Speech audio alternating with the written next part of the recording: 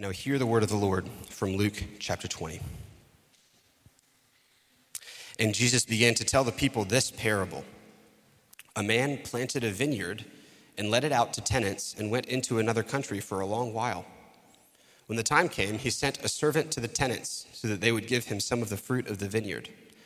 But the tenants beat him and sent him away empty-handed. And he sent another servant, but they also beat and treated him shamefully and sent him away empty-handed. And he sent yet a third. This one they also wounded and cast out.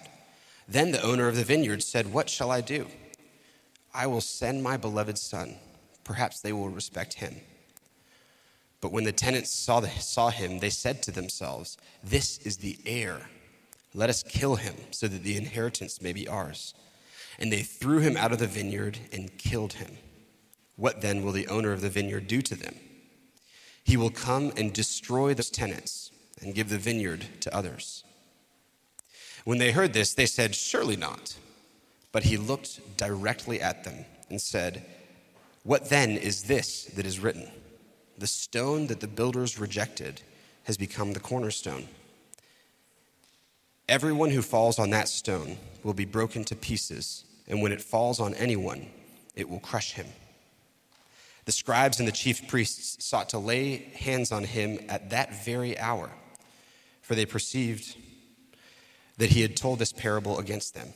But they feared the people, so they watched him and sent spies who pretended to be sincere, that they might catch him in something he said, so as to deliver him up to the authority and jurisdiction of the governor. This is the word of the Lord. Thanks be to God. You may be seated.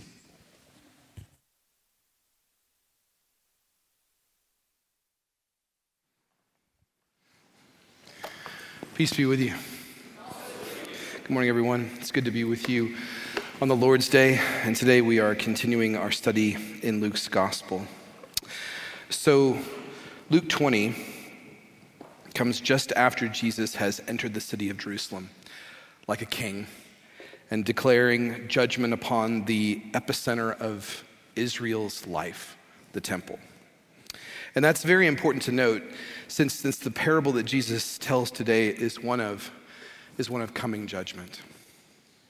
There are people gathering around him and behind him, heralding his coming.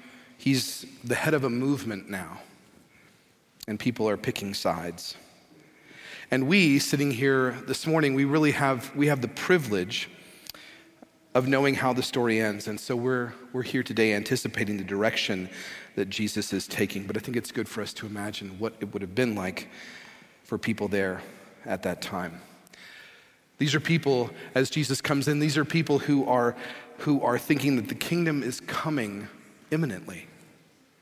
They're asking Jesus about this, and he has to teach them concerning the kingdom, teaching them things that they don't yet understand, teaching them that he, Jesus, very much like a nobleman, will have to go away and receive a kingdom and then come back.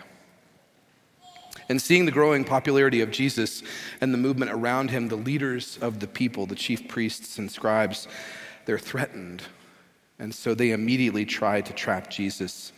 And they do this in the portion just before our text this morning. They do this by asking him about the source of his authority.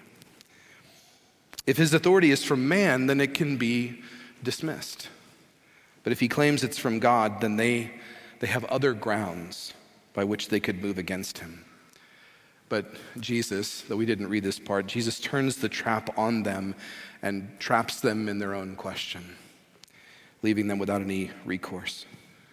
And as he has set them on their heels in that moment of vulnerability, he tells them this parable. And as he tells them the parable, they want to kill him.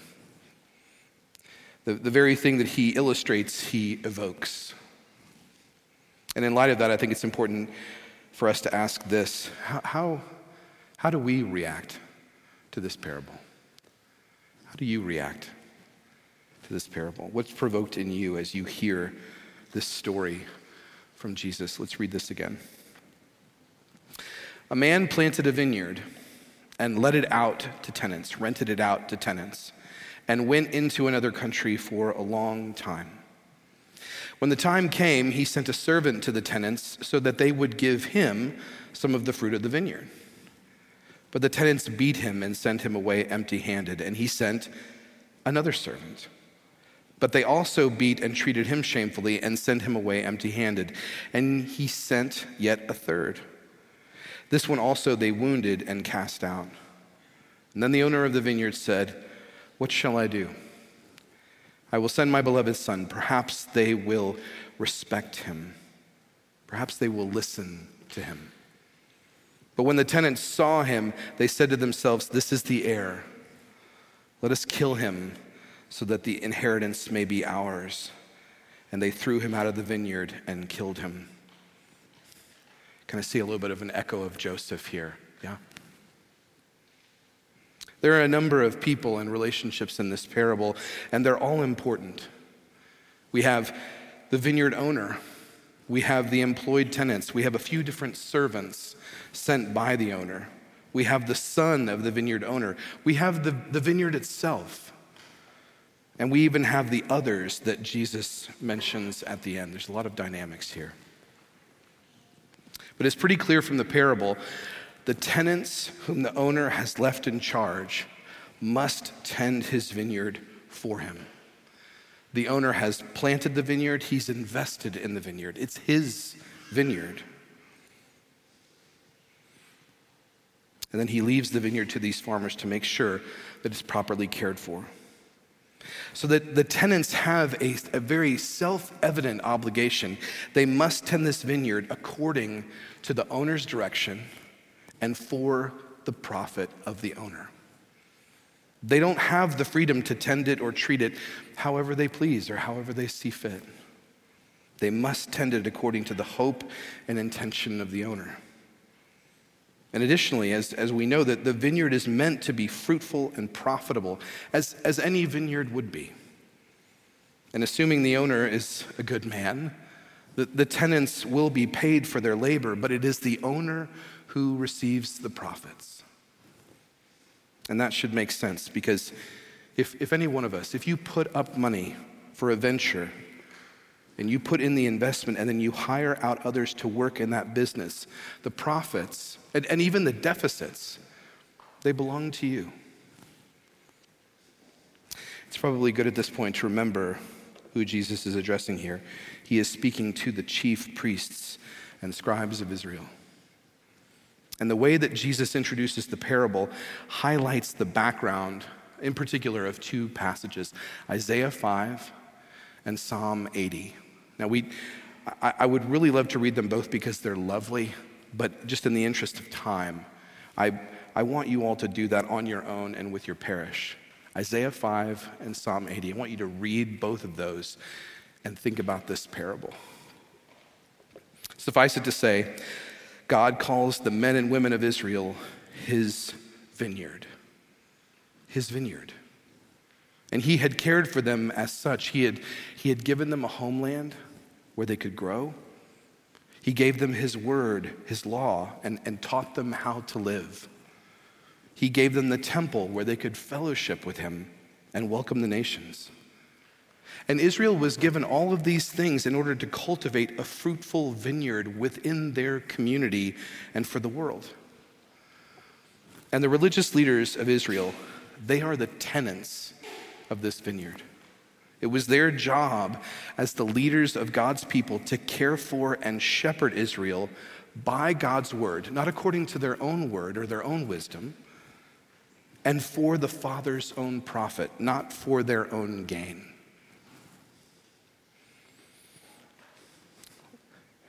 Take a moment and consider.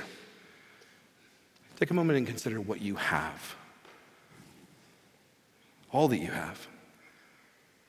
Your financial ability, your physical ability, your emotional ability, your mental ability, all of your possessions, all of your talents, all of your gifts, anything that's yours, any advantage that you have, your life itself.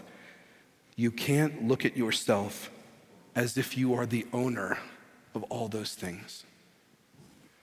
You must look at yourself as if you are a tenant. And that's why Jesus is aiming this parable right at the chief priests and the scribes. This has gone wrong in Israel. Jesus is telling the religious leaders that while they were meant to be tenants, they're acting like owners. They will not welcome or listen to the servants, the prophets that God has sent them, and they won't share the profits of the vineyard with anyone.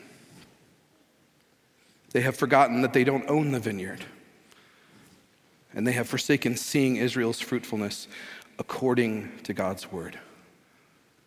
But this is exactly what the Bible tells us. Before we distance ourselves too much, this is exactly what the Bible tells us that all of humanity is prone to do. We are all of us, each one of us, prone. We are all tenants who act like owners. But if we're honest with ourselves, we actually can't do, if we're really honest with ourselves, we actually can't do whatever we want with our lives, our bodies, and our minds. You have, all of us, each one of you, you have physical and relational desires, but you can't use those however you want. You have a certain level of power. You have a certain level of financial ability, but you can't wield those the way that you want, any way that you want. Now, I know our world says the opposite. Our own hearts say the opposite. It says that we can do whatever we want with whatever we have, that we should be able to follow most every desire, if not every desire, because if we don't do that, then we'll live lives as repressed people. And currently, that's the worst thing that we could do. Our world says you can decide your own values, your own course. It's your life, it's your money, it's your body. And that's exactly the opposite of what Jesus is saying. The human heart and the human world say, act like an owner. And the Bible says, no, that's not who you are. You are a tenant. And the only way to live is to tend to the vineyard by God's word, not your own, for his profit, not your own gain. We live with hearts and minds in a world that tells us that we can be self-sufficient, but the truth is, the real truth is that we are utterly dependent. And it's hard for us to hear. It's hard for us to believe. But it's God's words that tell us that that is our nature. Dependency. We know we're tenants. We know, if we're really honest with ourselves, we see how much control we can actually wield. But there's also part of us that does resent that. Resents that we don't have more control, that we don't have more say. We know that we owe the owner, but secretly in our hearts, we don't want to owe him. We want to do it ourselves. And when that illusion of self-sufficiency, whenever that is shattered by anyone or anything, gosh, we hate the circumstances, or we hate the news, or we hate the challenge.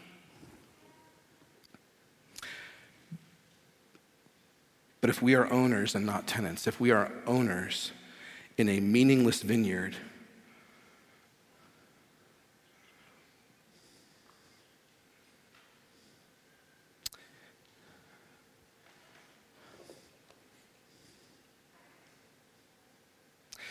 let me rephrase that.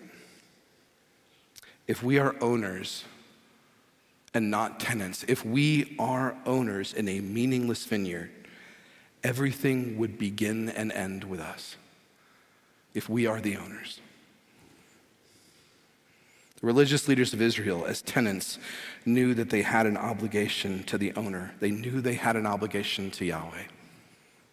But they resented it, and even more, they resented Jesus for pointing out that they had failed. Jesus reminds them with the servants that God had sent them prophets over the years many, many prophets to tell them that they were failing to shepherd the people of Israel faithfully. And if we read the books of the prophets, we can see that repeatedly God's chosen messengers were ignored, they were dismissed, they were abused, they were killed. But it's really here that Jesus also highlights God's grace to his people.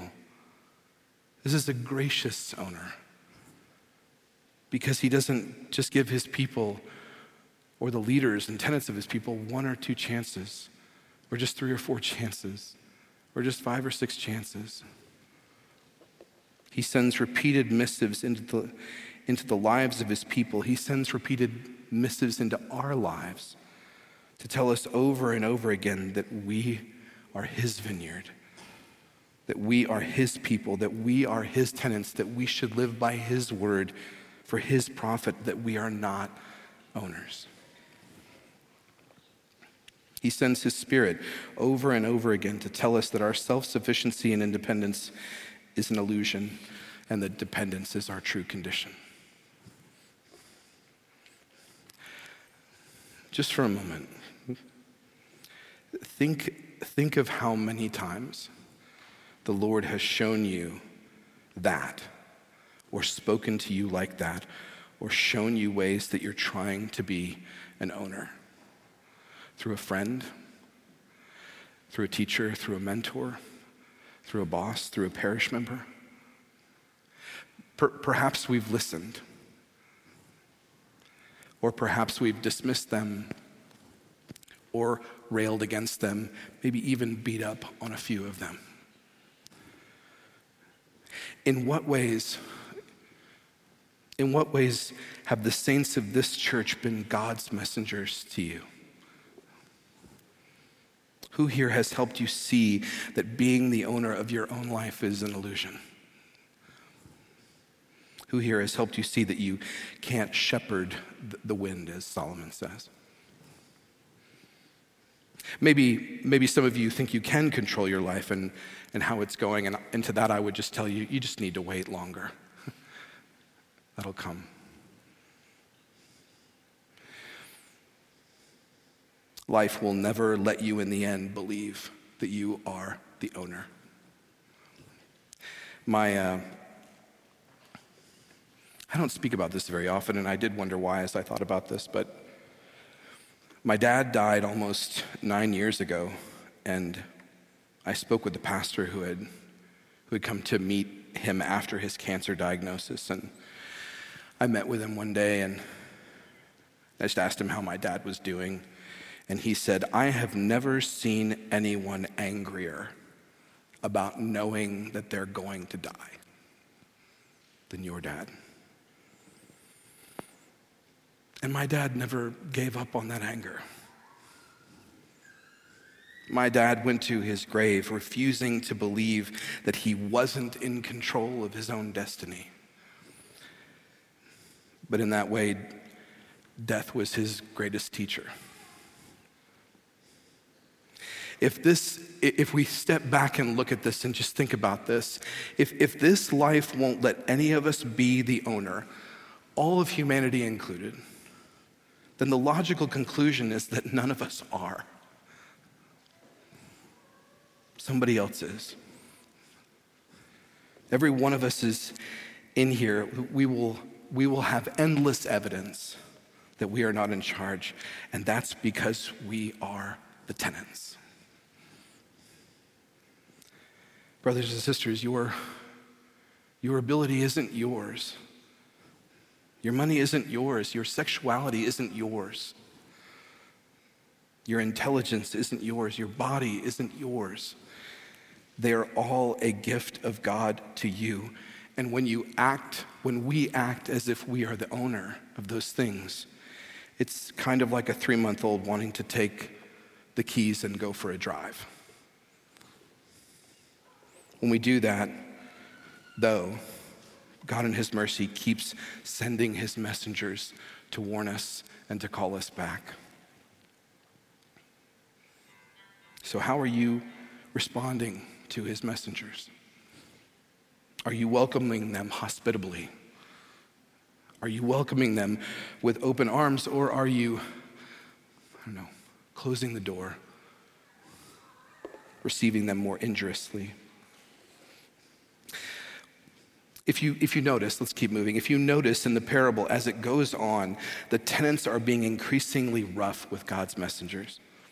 And when the son of the owner is sent, all that seething enmity just erupts, explodes. And they kill the son.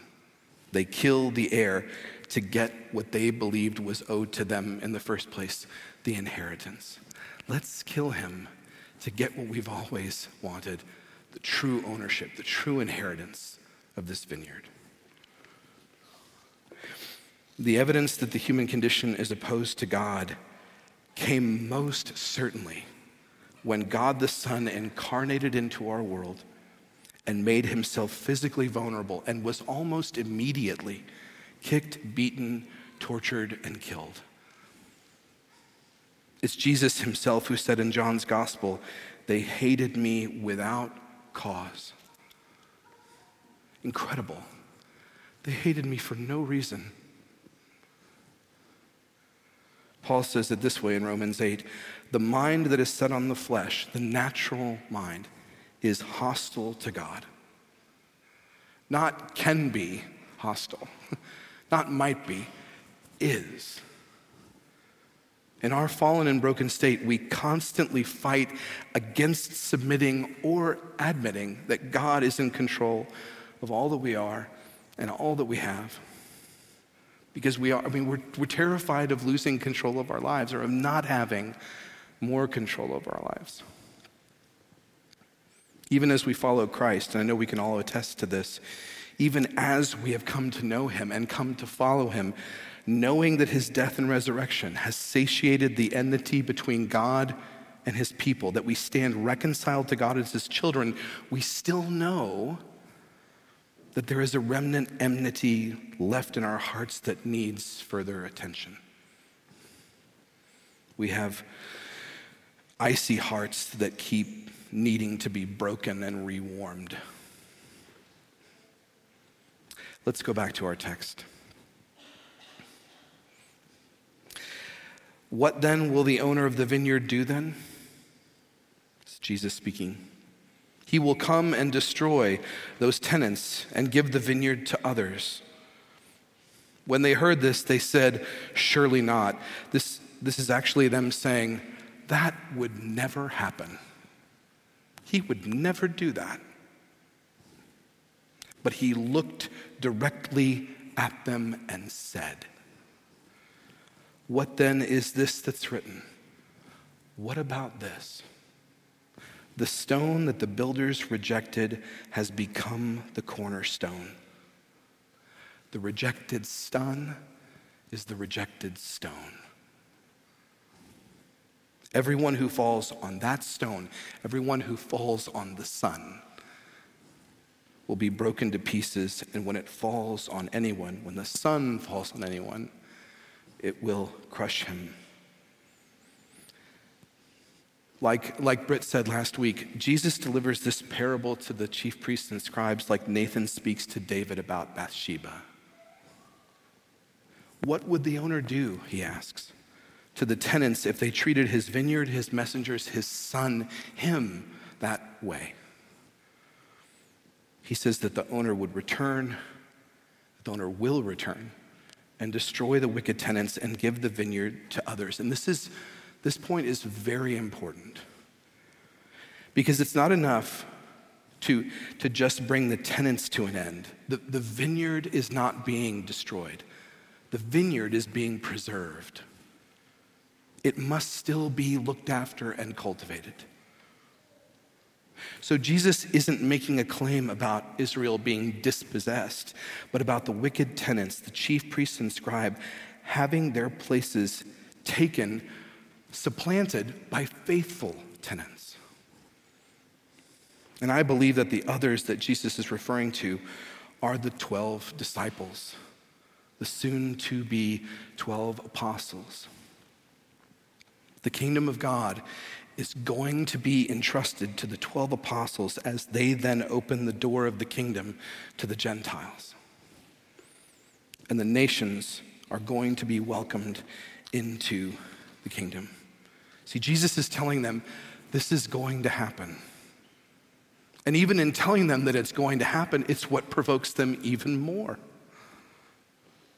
Israel will have new caretakers, and the rejected son, the rejected stone, will become the cornerstone of a new temple. All of a sudden, we're in this, not necessarily a different metaphor, but we're talking about a vineyard and a temple, a new temple. The temple that has become an idol to Israel will be destroyed. It will be razed to the ground. And a new living temple will be built with Jesus as the cornerstone. And this is precisely why the Jewish leaders seek to capture him, to arrest him, to kill him. Brothers and sisters, Jesus is the stone upon which you can build, or if you reject it, be crushed by. And here's what Jesus is foreshadowing. When Jesus was arrested and tried and beaten and died on the cross, it was enmity that killed him. People's enmity toward God killed the Son. But the glory of the gospel is that that very killing that came from that enmity is the very way that the Son put the enmity to death in his own body. Paul said it this way in Ephesians, and I'm paraphrasing. When God gave his only Son to be killed on the cross, it was through Christ that the hostility between us and God was killed. God made his own Son enmity. So we have a choice. Just like those who watched Jesus riding into Jerusalem, we have sides to pick. We can either be crushed by the stone, or we can be built on top of the stone. There's no other way. We either acknowledge that God is the owner, or we keep trying to live as if we are. And if you don't admit that you need to be saved from that enmity, if you reject the sunstone, then you'll be crushed by the sunstone. But if we all admit that we are at enmity with God, then we will be an enemy no longer. And you will become a living stone to be built upon him in his new temple. You will be a stone built on the rock. We'll all be chips off the old rock. Can I say that?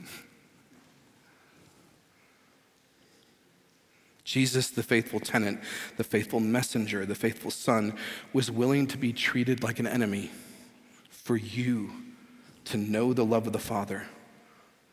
And if that's true, then it cannot be dangerous to give control of your life to someone like that. We're freed from trying to be the owners. We are the tenants. Let us continue to listen to the messages that God sends and not beat them away. One final thought, just a small thought. While every Christian is a vine dresser, every one of us is a tenant. And every one of you has a role to play in the cultivation of this vineyard at Sojourn. The emphasis that Jesus places in the parable today is on the care of the leaders of God's people. As elders, Paul, Matt, Britt, Adam, and I we've been lent this vineyard. And the kind of care and authority that we exercise should be the care and authority that is meant to make the vineyard the best version of itself, to draw the best fruit out of the vineyard for your good, not ours, for your good and the profit of the Lord. This place is meant to be a vineyard that is full of fruit for our enjoyment and the enjoyment of the world, our neighbors, those who don't know Jesus. If we as elders, if we tend to you all arrogantly, dismissively, unfaithfully, sinfully, disobediently, or for selfish gain, we deserve correction, challenge, and warning. We should never be unapproachable. If we are, that is a problem and it needs to be corrected. I can assure you that in my experience with these men, and I'll speak for them only, even in the most difficult times, and I have been so encouraged by their faithfulness, but none of them have lost sight that this vineyard belongs to the heir and not to them.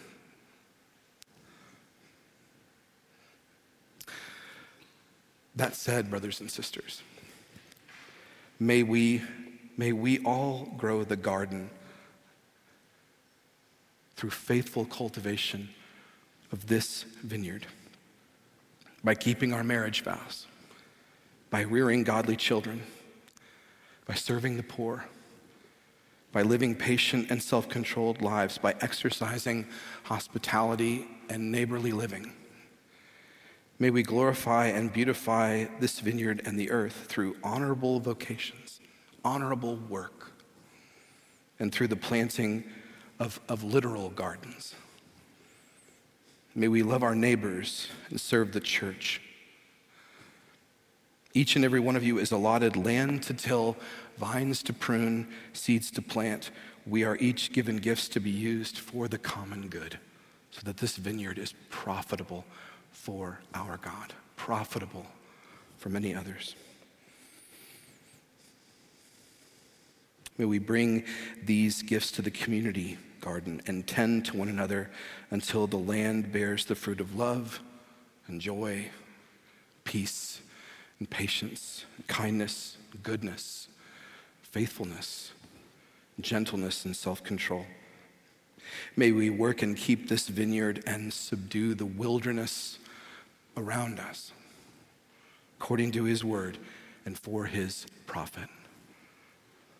There are thorns, there are thistles everywhere we turn, but we can bear them as a crown for the joy that is also set before us. And may we pray and sing to the God of heaven for rain, because for all our faithful work, only he can bring the growth. But the wilderness will not prevail. In the name of the Father, the Son, and the Holy Spirit. Amen. Will you pray with me? Holy and gracious God,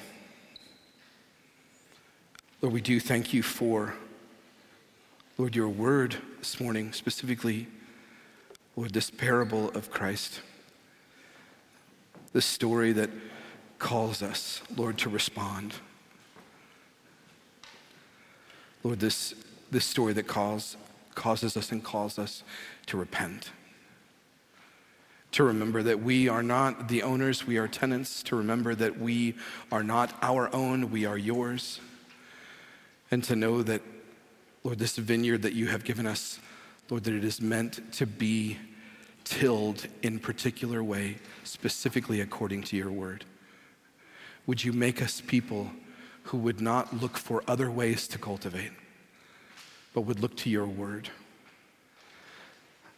Lord, that we would bear fruit in keeping with repentance, that we would bear fruit in keeping with hospitality, that we would bear fruit in keeping with kingdom living, where the nations are welcomed, where people are cared for, where we bear each other's burdens. Lord, you have done all of those things for us. Would you make us more like you in this way? Lord, we long to be faithful tenants that listen to your servants that are sent. We long to kiss the Son, not kill him. And we thank you for ending the enmity between us. Not only between us, but between one another. Lord, would you make that live and sing in our hearts and our lives? We need you. We love you. Please help us, we pray. We ask it in your name. Amen.